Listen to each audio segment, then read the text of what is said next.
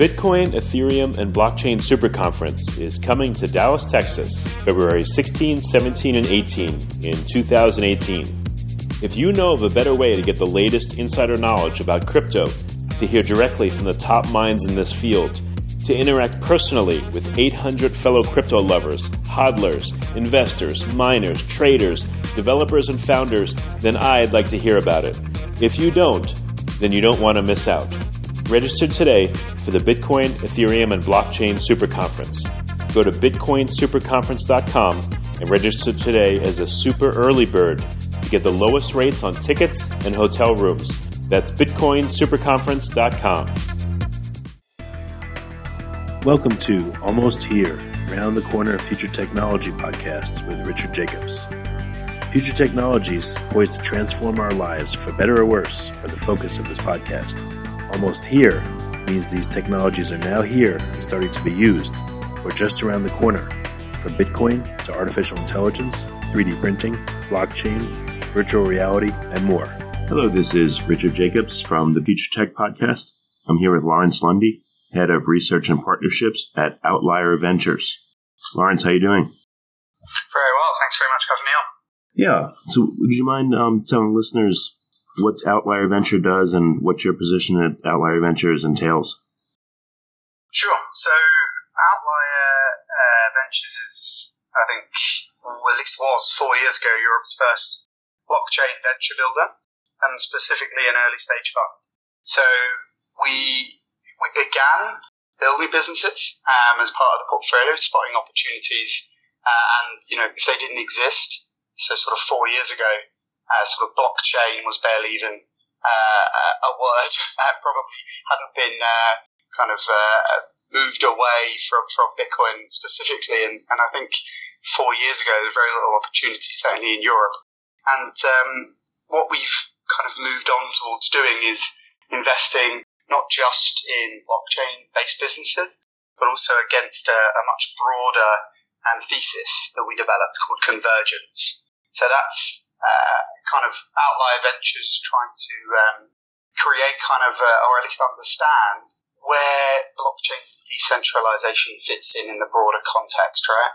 So our broader context sees these blockchains and other decentralization tools like smart contracts or oracles and tokens as a new decentralized infrastructure, right, that enables other technologies, sort of artificial intelligence, Internet of Things, 3D printing, all to combine and converge. So we don't kind of see blockchains as a unique and specific technology we want to invest against. We think the really interesting stuff is the intersections of these different technologies. Yeah, I haven't really heard many people talk like that or about it.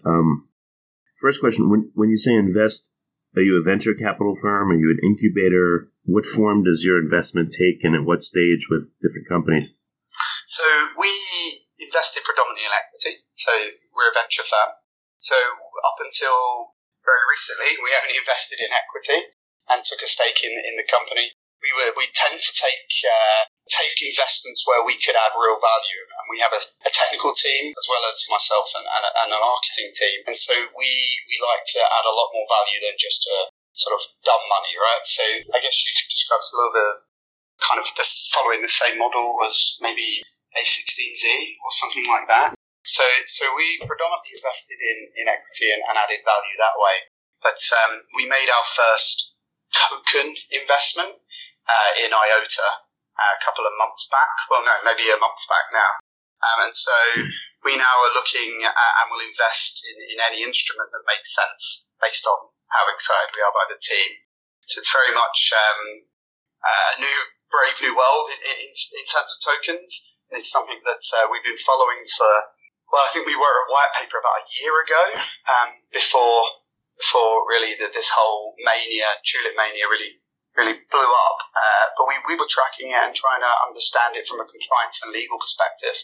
Kind of overwhelmed us with what's happened over the last 3 months, and now will continue to go on. So we're looking to play a role in that industry to make sure that we can add real value.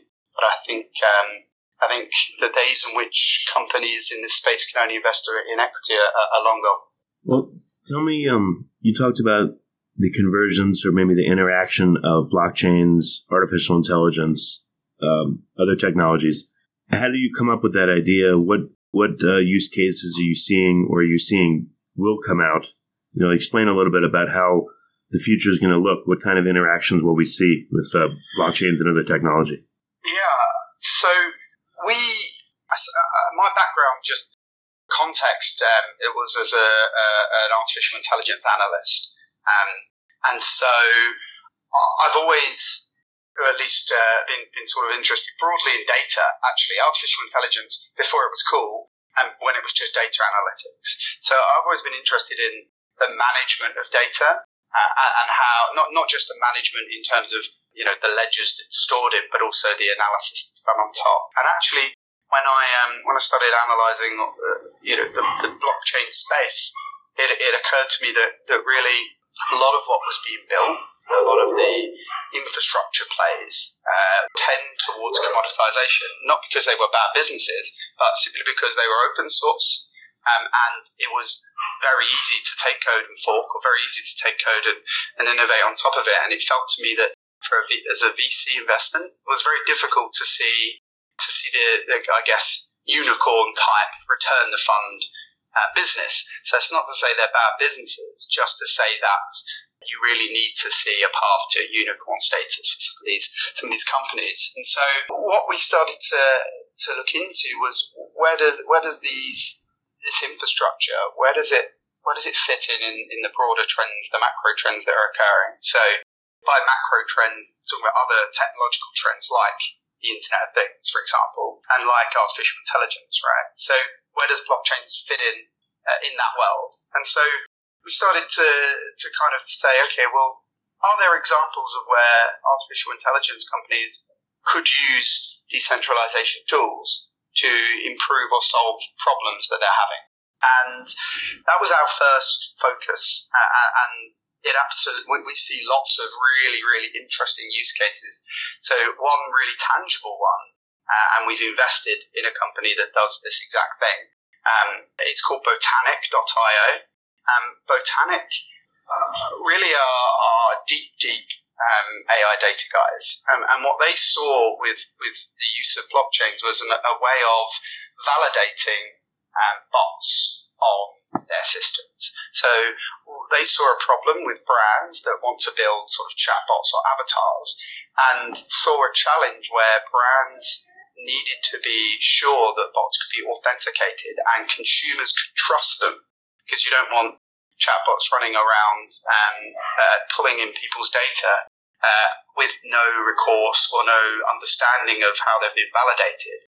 So the problem there is the authentication of bots, and bots broadly. I'm talking about chatbots. They could be virtual assistants, or they could be sort of augmented reality assistants. Regardless of the user interface, there's going to be a need for machines or bots to be validated, or to be trusted or authorized on a network. And we certainly feel like there's a role there for blockchains to do such a thing.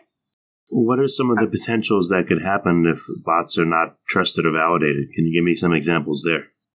Yeah, well, I can give you one, which is that brands will not be able to build trusted chatbots. So a problem that we've heard in the market is that a retailer, for example, would love to build and has had some proof of concepts building chatbots, but there's no real way for the brand to, in the very real sense, brand it and to create a way for the chatbot to interact with a consumer in a way that fits the brand's messaging. So what the Botaniq want to do is to build a kind of a personality around it.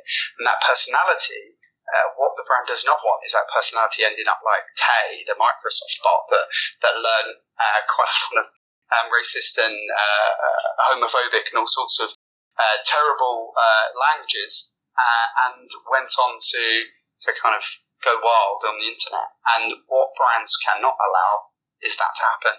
So they want a sort of a slow and steady way of entering the market and engaging with consumers. And by doing that, they can work with Botaniq to build up a sense of a personality that can be trusted and ultimately can be audited as well. There's a key element to this, which is if we start to build chatbots or avatars in digital worlds, that cannot be centralized in a real sense of the word, because firstly there's going to be thousands, millions, and then ultimately we hope there'll be trillions of these things. We need a real manageable way of doing that. And so that's just one of the ways in which we see this problem be solved. Another really tangible and just very obvious intersection that we saw very early on was how blockchains could solve a really critical problem in the 3D printing supply chain, which is that we need to be able to manage CAD files in a network, so a 3D printing network, for example. And there's a real challenge in as soon as you upload a CAD file to the internet, it's a replication issue, right? So there's no way to create digital scarcity in a non-blockchain world. As soon as it's up on the internet, there it goes, and you have no recourse or no way to retrieve IP or royalty payment. A company, Genesis of Things, are a really good example. Trying to use distributed ledgers in order to have a auditable way to publish IP or CAD files, to track it through the network, and then to authorize 3D printers to print certain CAD files, and then there can be a royalty payment made instantaneously. So it really is the type of combination there that really solves a problem in the existing industry and uses some characteristics of blockchains, or doesn't even have to be a blockchain, you just use a basic distributed ledger. But the fact is it solves an existing problem. Yeah, that's interesting because you can create a unique identity to a piece of music or a CAD file or whatever IP, hash it into a blockchain, and then if it's used without the authorization of a given creator, you could tell very easily and quickly that it wasn't issued by that particular creator. Exactly, and it's a really difficult problem to solve, and I don't imagine this is something that's going to be complete in 6 months' time. The 3D printing supply chain is kind of new ground, so it could be slightly easier to do it. There's no real consumer market yet, but it's the sort of the legacy system, music, the film. That's also very interesting. There's loads of really great startups attempting to solve this problem of fundamental, more equitable transactions and royalty payments. Jack is a really great company I love here in London, JAAK, that are equally trying to build a solution to help artists get paid more equitably. So it's using certain characteristics. And what I've kind of found over the last, 18 months of exploring this convergence, space, these intersections, right? Some of them make sense now.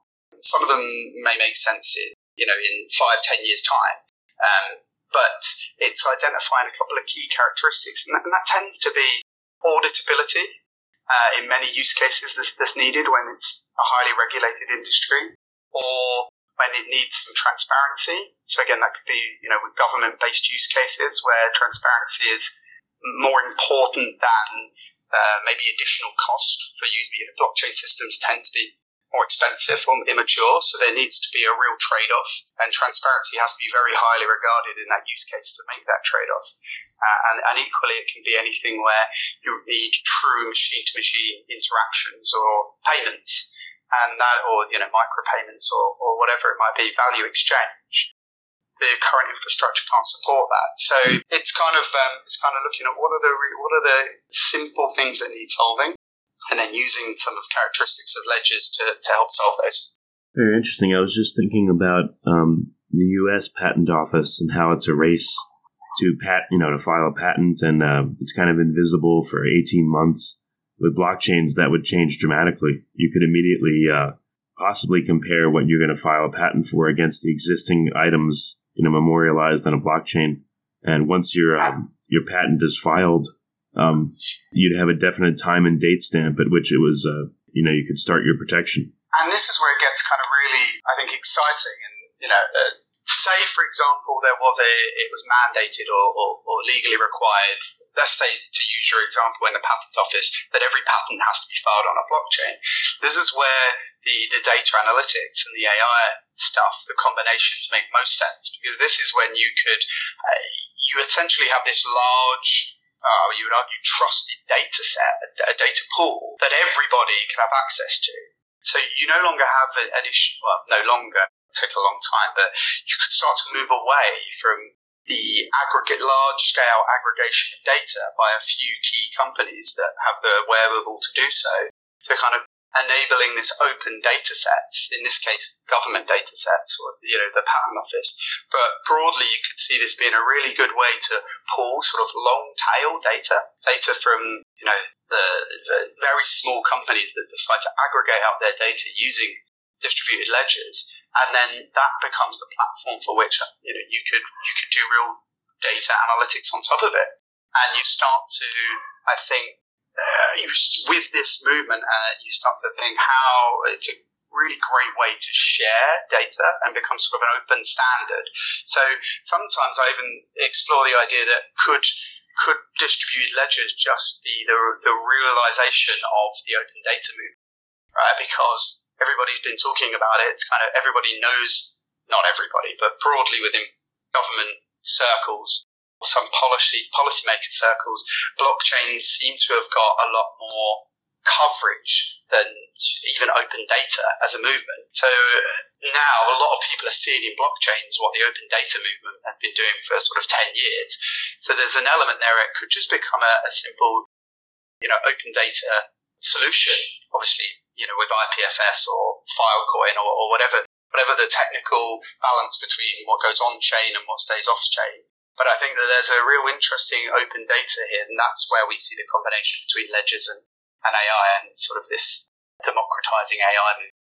Any downsides or privacy risks you see if this technology gets into the hand of bad actors or governments that want to, control their populace?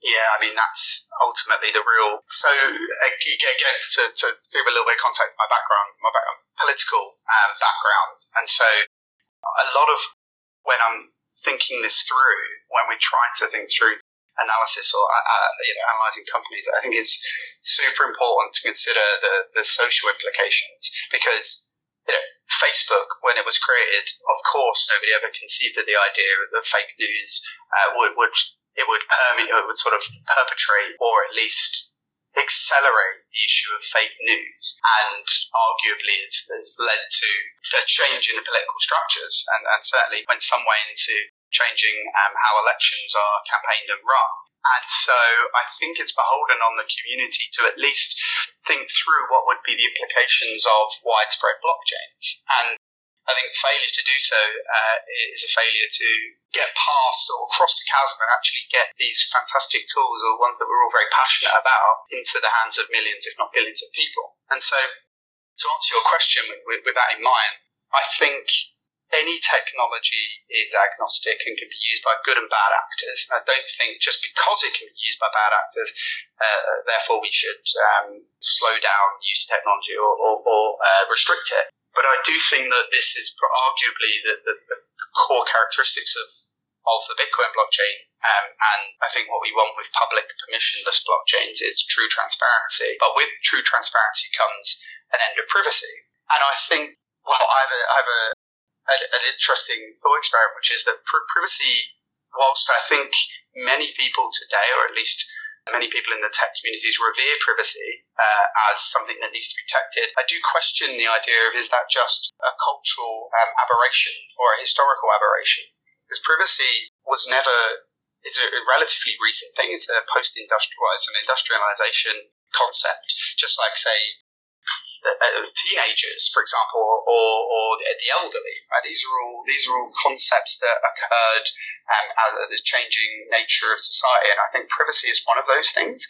So, firstly, I like to question whether or not privacy is something that needs to be protected. I'm not saying I fall either side of that, but I think we should be questioning first principles. But I think that this technology will be used by nation states to further their own agenda, and in many of those nation states, it's control of the population in a more effective way, whatever they're optimizing for. So I absolutely see that as a core reason why China and Russia, arguably Singapore and Dubai, are very quick adopters of this technology. I don't think that's any surprise, or at least this technology in private blockchains or the cashless society, right? Because those are state stats that tend towards less democratic states, shall we say.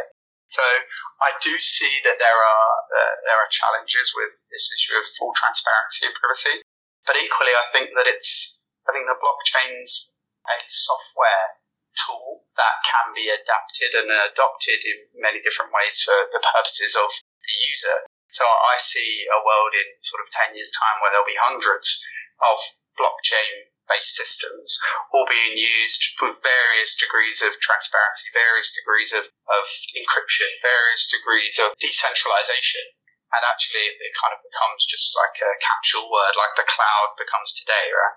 It makes sense, yeah. I guess last question is, so how can companies or individuals interact with Outlier Ventures and find out more about the companies you're invested in, maybe ask you to take a look at their venture and to evaluate it to see if it's suitable for investment? What's the best way for people to contact you? I think the best way would be to go to, at the moment, probably outlierventures.io, or if they're interested in the more broader thesis of convergence, and are from the AI world or from IoT world or 3D printing or whatever, and are kind of interested in these combination, or equally from the Bitcoin or Ethereum world, but are interested or starting to explore how these tools can use the Internet of Things, I think convergence.vc is a good resource. That's something where we're hosting regular events around the world to start to build up this community. Because I think what's a super important thing to say is that convergence.vc is very much a thesis. It's something that we're constantly testing and revising. And we're speaking with experts, and we want to speak with startups and corporates and regulators to kind of foster cross-disciplinary discussions, right? Because one of the biggest challenges in any new technology is that you get so deep because it's so technical and so important to figure out the details that it's much harder to have a discussion with somebody in the 3D printing community or the Internet of Things community that might be actually trying to solve very similar problems, just in slightly different ways. So the idea of convergence.vc is to foster those discussions. So they should definitely go on the website and sign up for the events and sign up for the newsletters and contact us that way. Yeah, it makes a lot of sense, the convergence theorem. Okay, well, I appreciate you coming on the podcast. You've given me a lot of new ideas. I didn't even realize that these different systems and technologies would be interacting in this way. So it's been a real eye-opener. I really appreciate it. Thanks very much. Really appreciate you having me on. The Bitcoin, Ethereum, and Blockchain Super Conference is coming to Dallas, Texas, February 16, 17, and 18 in 2018. If you know of a better way to get the latest insider knowledge about crypto, to hear directly from the top minds in this field, to interact personally with 800 fellow crypto lovers, hodlers, investors, miners, traders, developers, and founders, then I'd like to hear about it. If you don't, then you don't want to miss out. Register today for the Bitcoin, Ethereum, and Blockchain Super Conference. Go to bitcoinsuperconference.com and register today as a super early bird to get the lowest rates on tickets and hotel rooms. That's bitcoinsuperconference.com. You have been listening to Almost Here, Around the Corner Future Technology podcast with Richard Jacobs. Subscribe to this podcast, post a review to discover more future technologies that are poised to transform our lives for better or worse, such as Bitcoin, artificial intelligence, 3D printing, blockchain, virtual reality, and more.